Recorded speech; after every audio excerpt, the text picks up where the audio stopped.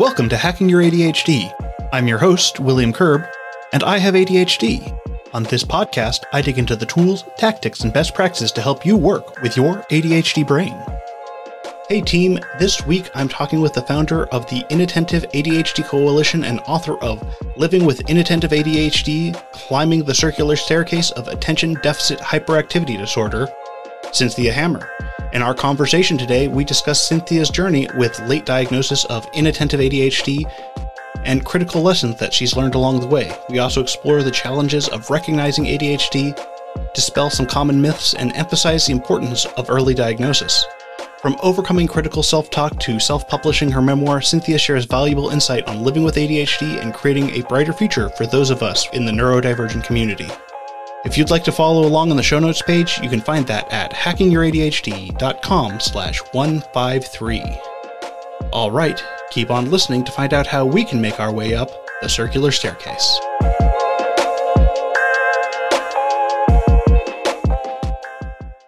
To get started here, could you give me a little quick introduction about yourself and let me know what we're here to discuss? My name is Cynthia Hammer. I guess I should disclose my age, but I'm almost 80. In 1 week, I'll turn 80. And when I was 49 years old, I got diagnosed with inattentive ADHD. Shortly after that, I started a nonprofit called ADD Resources because when I got diagnosed, I thought I was the only adult in the U.S. who knew they had ADHD. That turned out not to be true. There were a few others, but I was near the beginning. So I wanted to help other adults learn about their ADHD. That's why I started that nonprofit. And I ran it for 15 years. But during COVID, I decided to write a book. And in doing that, I wanted to get back and learn about ADHD. And that's when I found out that the children with the inattentive type were still being underdiagnosed. And the adults with the inattentive type were being misdiagnosed with depression or anxiety.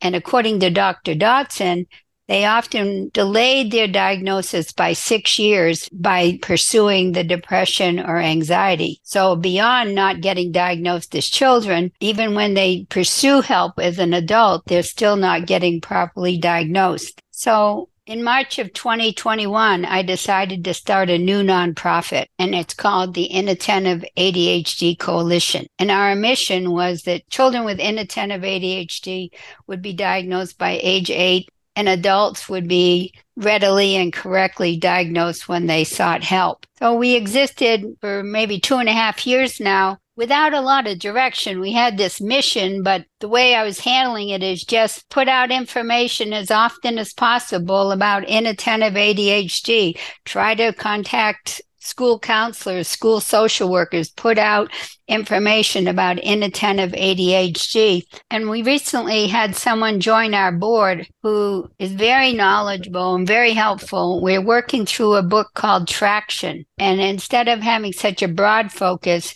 we're narrowing it down, and we're really excited about our new focus. We might even have to change our name, but our new focus is all children should be screened for ADHD before they end the 2nd grade. And screening should be recommended for the parents anytime a child is diagnosed with ADHD. Those two things are our new focus. It gives me chills to think about that would happen, but I'm sure you know the rationale that we're finding out. First, which we always knew, that ADHD is pretty common. It's the most common neurobiological order of childhood. And the second thing we've learned from Dr. Barkley's research and others is that we're at risk for a lot of problems in our lives if we're undiagnosed. Earlier deaths, alcoholism, drug abuse, low income, poor academic achievement. There's just a lot of reasons that this condition needs to be discovered in children as early as possible. Yeah, I can see there's a lot there. And this is just making me think of I remember taking hearing tests when I was in school and having something similar to help identify conditions which go largely unrecognized because the inattentive side of ADHD isn't the disruptive side that's causing problems for people typically. It's causing problems for yourself, but fewer problems for authority figures. Right. And what Dr. Orrin Mason said is that, well, we know that children with ADHD on average are diagnosed by age 7, but they're only talking about the ones that get diagnosed. And those are the hyperactive ones. And what Dr. Orrin Mason says is the teachers, when the school year starts, they're kind of picking out the children that are having problems. And the quiet child that's sitting there daydreaming is not picked up. Mm-hmm. So he was advising those teachers to be on the alert. And what our organization is trying to do is gather together the kind of behaviors that people should be looking for. Because our belief is it's not that you can't see it, it's that we haven't been looking for it. And that if you know what to look for, you're going to see it. Yeah. And correct me if I'm wrong, but I'm remembering that inattentive is also a more common condition in girls who have also been overlooked for ADHD symptoms for a long time as well. I think it's true, but I don't know it's true. We don't have research to say that. I've read some places they think there are boys and men that have the inattentive type as much as the women. I know there are men with inattentive type. Mm-hmm. I got to interview 24 of them, but I know there are women with the combined type. Mm-hmm. And that's what I interviewed 25 women with combined type because I wondered, how do they differ from the women with the inattentive type? The first thing that really surprised me is that they went undiagnosed too.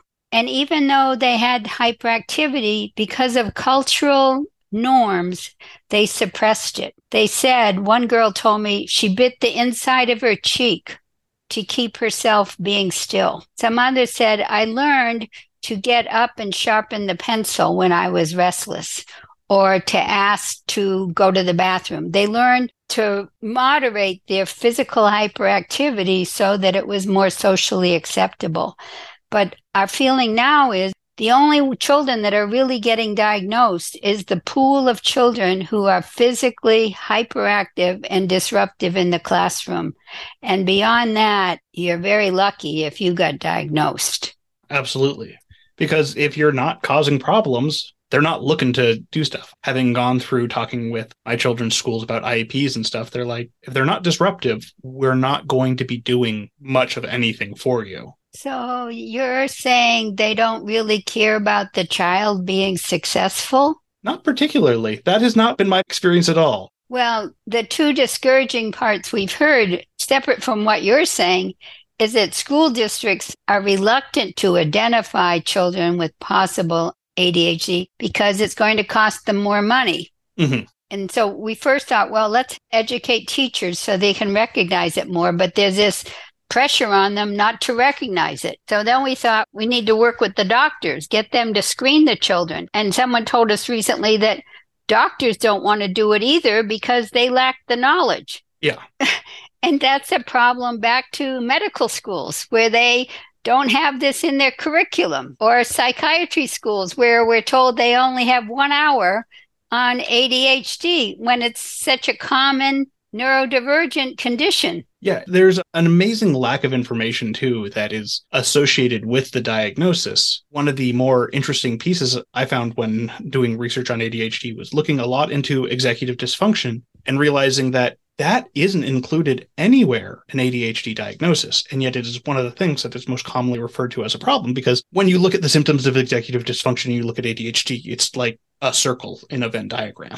And Dr. Barkley, that is what he's saying now, is that we're starting to understand that ADHD is really the problems with executive function. And they taught that the school could relate to that more. They would understand that the child needs to get skills in their executive function to be better in school. And the other part he mentioned was the emotional dysregulation that is common in children with ADHD. Yeah. The knowledge is evolving, but the DSM isn't keeping up. I understand. They want to be very conservative in how they're changing things because you don't want to change back again.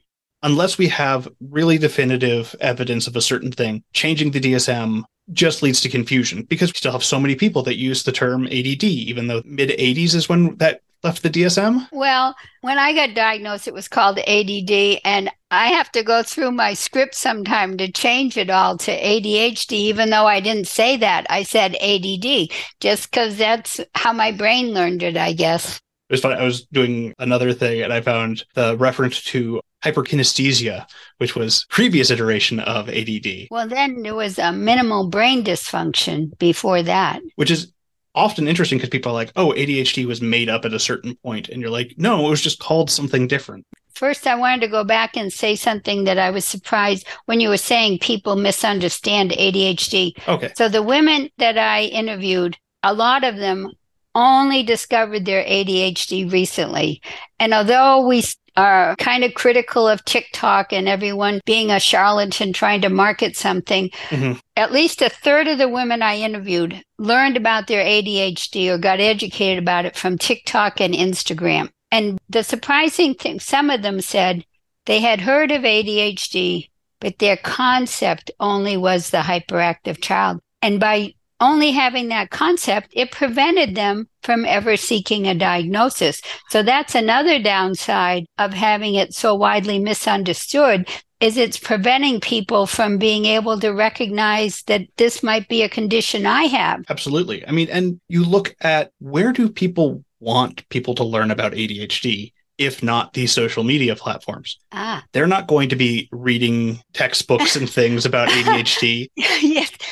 And pop culture is going to give them the worst idea of what it is. That's what I'm concluding, is that you need to have it on TikTok or Instagram, or if you're doing a podcast, what I've been told is some people listen to it at double speed. That's the only way they can listen to podcasts. Have you heard that?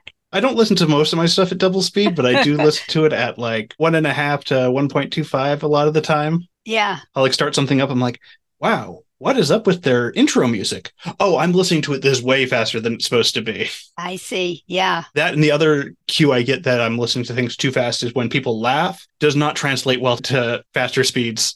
Makes it higher or something? Yeah, it makes it higher, like little chipmunky laughs. And you're like, oh, I remember I sent a friend a video that had been sped up. And then they're like, man, I can't watch that going that fast. And I'm like, oh, I didn't realize. So I want to give a shout out that Dr. Hallowell has a lot of TikTok short things. I've made a friend who is a psychiatrist trained in Stanford. He has both autism and ADHD, and he is starting on TikTok. He has his first one up, and his name is Dr. Choi, MD. Awesome. I'll have to look it up. So I want to encourage people to find the reliable sources on TikTok. I think it can be helpful, and it's probably a good thing for people with ADHD, but be careful who you're listening to. Yeah, it's absolutely imperative to question any information we're getting because some of it's really not reliable. Mm-hmm. I was surprised at the amount of good information I've seen on TikTok. I've certainly seen a fair share of bad information, but a lot of being like, hey, this is what executive dysfunction is. These are silly things that people with ADHD do. Then that's fine to be like, okay, yeah, I do weird sway walk while I'm walking through places rather than walking straight. I see, yeah. I saw a meme the other day that I just want to save, and it says, I'm a master in partial arts. Yeah, we should also talk a little bit about your book that's coming out.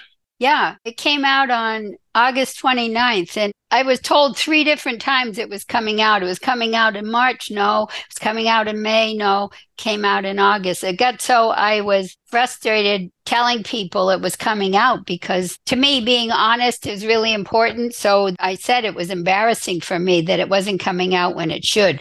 But the name of the book is Living with Inattentive ADHD, Climbing the Circular Staircase of Attention Deficit Hyperactivity Disorder. It's a memoir about my life, but it also is a self-help book because I improved my life both before and after I knew my diagnosis.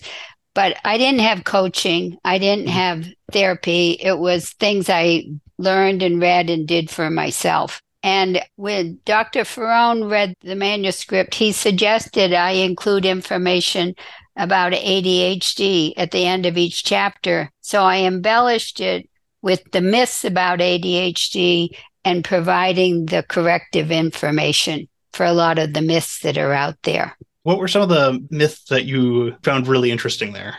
Some of the myths are bad parenting. Mm-hmm. Medication is dangerous, or it should be as a last resort. Only hyperactive little white boys get diagnosed. You can't be smart if you have ADHD. You can't have a college degree if you have ADHD. Yeah, there's some definitely things where people are like, yeah, you were successful. You can't have ADHD. And it's like, what? Well, even people say when they went to get diagnosed, if you said, I'm in graduate school, they right away said, you can't have ADHD. And someone else I interviewed, Alan Brown, he said when he went to the doctor said ADHD doesn't exist, ADD doesn't exist. And he told Alan to go work on crossword puzzles. Oh, well, that's helpful. Yeah. Like, oh, yeah, crossword. Thanks, I'm cured. I was looking at the high capacity programs for schools now and what they were describing as who excels best. And I was just like, there are so many neurodivergent traits in this like list of what a high capacity student is. And high capacity is like the new gifted program. Yeah, I was going to say it's a new term for the old thing. And it's just something where you go, oh, there are a lot of gifted students who have ADHD, but they often get left behind in normal classrooms because they're not being challenged enough. And this isn't to say that everyone with ADHD is automatically very smart. It's just I find people with ADHD tend to, when they are put in a learning environment where they are stimulated, they do very well. What I agree with is what Dr. Barkley said is that the intelligence is just on a normal curve and the ADHD is a separate thing. The range of intelligence is like it is for everyone. Yeah. And the ADHD is a separate layer. And we know only about 20% of adults from research have been diagnosed with ADHD. So there's a lot of people out there who have ADHD. They might be in the prisons that have ADHD undiagnosed. So what I'm theorizing is that the 20% are the ones who were more academically gifted or more intelligent because they're the ones who figured it out. Yeah. And so we have a skewed sample when we think people with ADD are really intelligent because we're looking at the ones that got diagnosed. The only point I was trying to make is that when you put people with ADHD in the right environment, they excel. Yes. Regardless, just because when they're in the wrong environment, it's the opposite effect where everything is harder and you do have a lot of bad outcomes. Right. Well, if you get into areas where you have choices and you can pursue your interests, then you're going to shine. And probably the gifted program allows for more of that. And that's what I think the neurodivergent movement is about, is creating environments that are more inclusive so children can demonstrate their knowledge in different ways and show that they are smart in different ways than the cookie cutter ways that we've been expected to do in the past. Yeah, it's certainly something where having that diagnosis is very helpful to tell us what we should be doing moving forward, what kind of options we should be looking for. Right. That's back to why we want children to be diagnosed early. So many people, these 25 women I interviewed, I went and asked them the 18 symptoms of ADHD, and a lot of them had all the symptoms most of their life. Then they got diagnosed, and I asked them, some of them were diagnosed for a couple of years, some of them for many years. I asked them, how many of these symptoms do you have now? Some of them had all the same symptoms. There were just a few that were less. But the biggest difference for them is they now knew what they were dealing with and they were less judgmental. That's what made a big difference for a lot of them.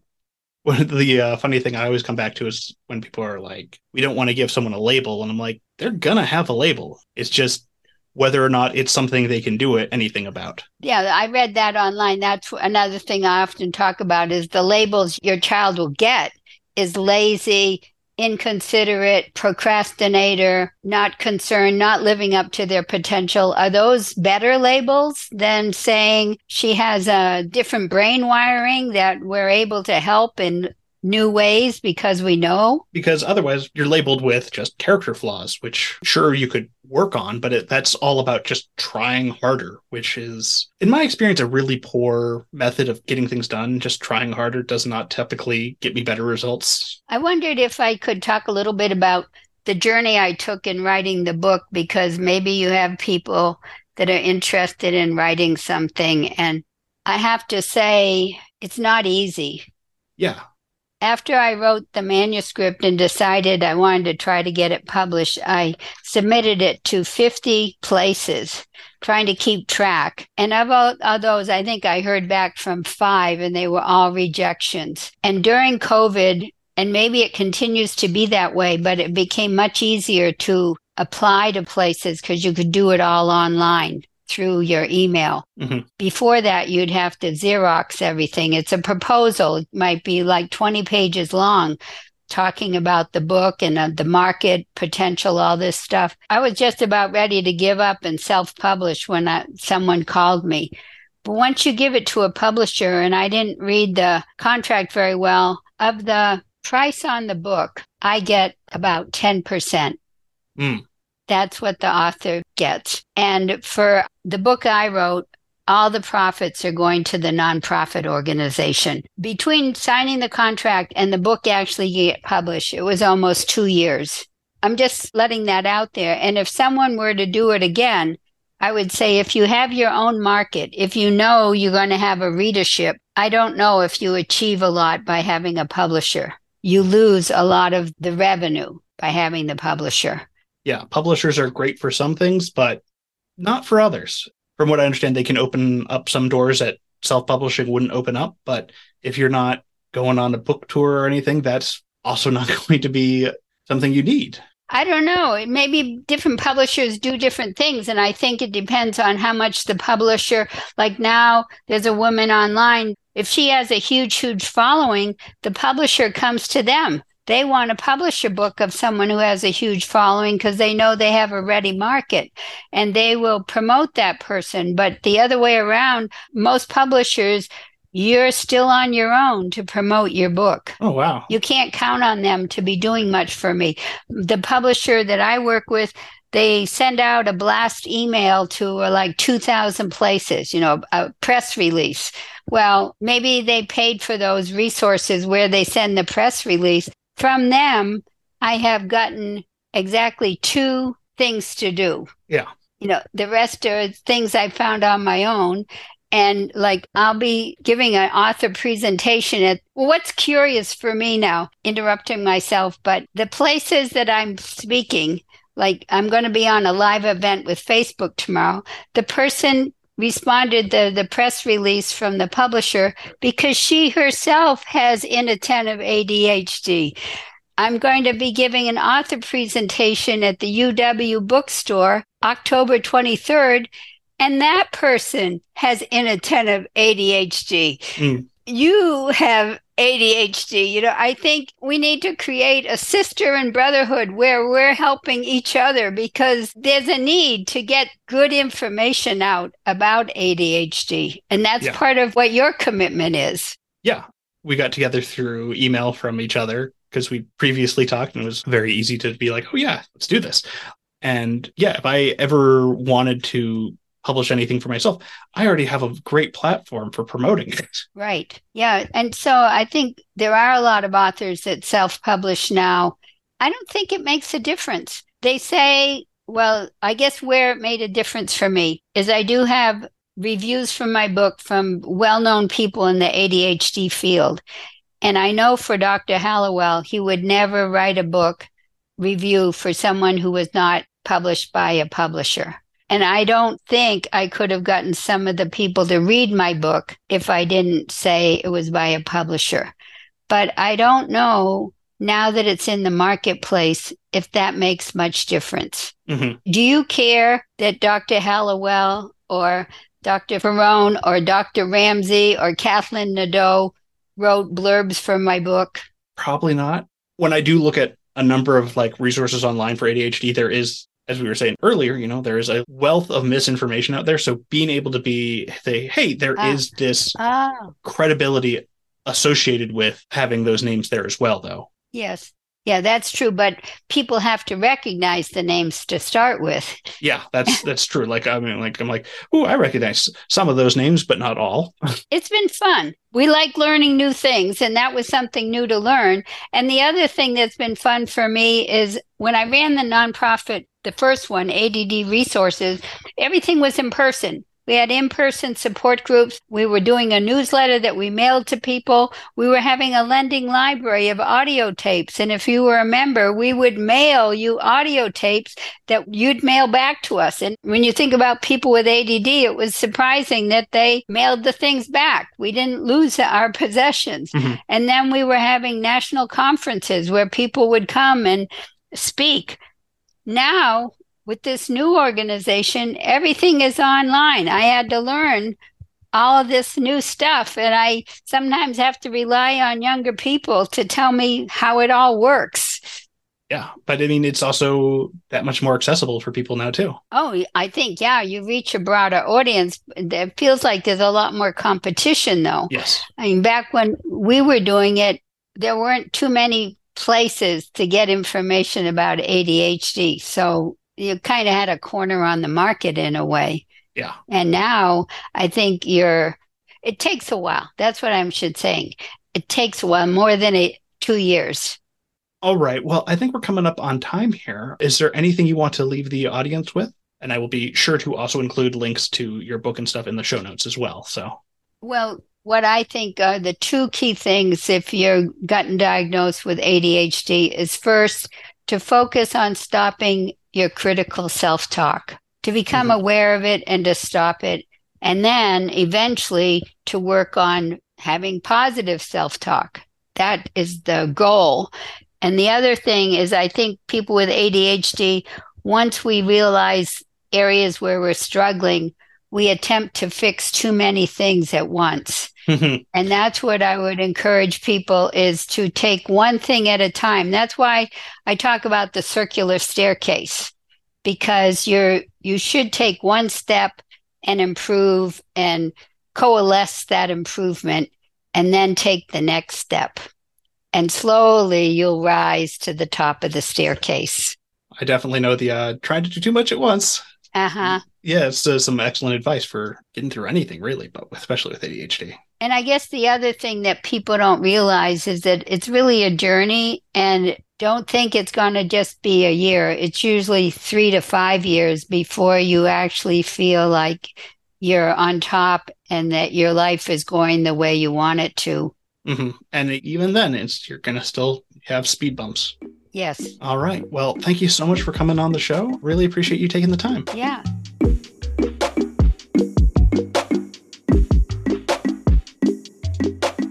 Thanks again to Cynthia for coming on the show. And be sure to check out her book, Living with Inattentive ADHD. Before you go, though, let's do a quick rundown of today's top tips. 1. Avoid trying to fix everything at once. Instead, prioritize one thing at a time for improvement. ADHD management is a journey and a gradual process. 2. Social media platforms like TikTok and Instagram can be valuable resources for information and support for ADHD. However, we do need to be discerning in choosing reliable sources and avoid misinformation. 3. Focus on becoming aware of your critical self-talk and work on replacing negative thoughts with positive self-talk. Self-compassion is a crucial piece for managing your ADHD effectively. That's it. Thanks for listening. I'd love to hear what you thought of this episode. Feel free to connect with me over at hackingYourADHD.com/contact. If you'd like links or to read this episode's transcript, you can go to the show notes page at hackingYourADHD.com/151. If you'd like to support the show, the best way to do so is to tell someone about it, especially if you think a particular episode would resonate with them.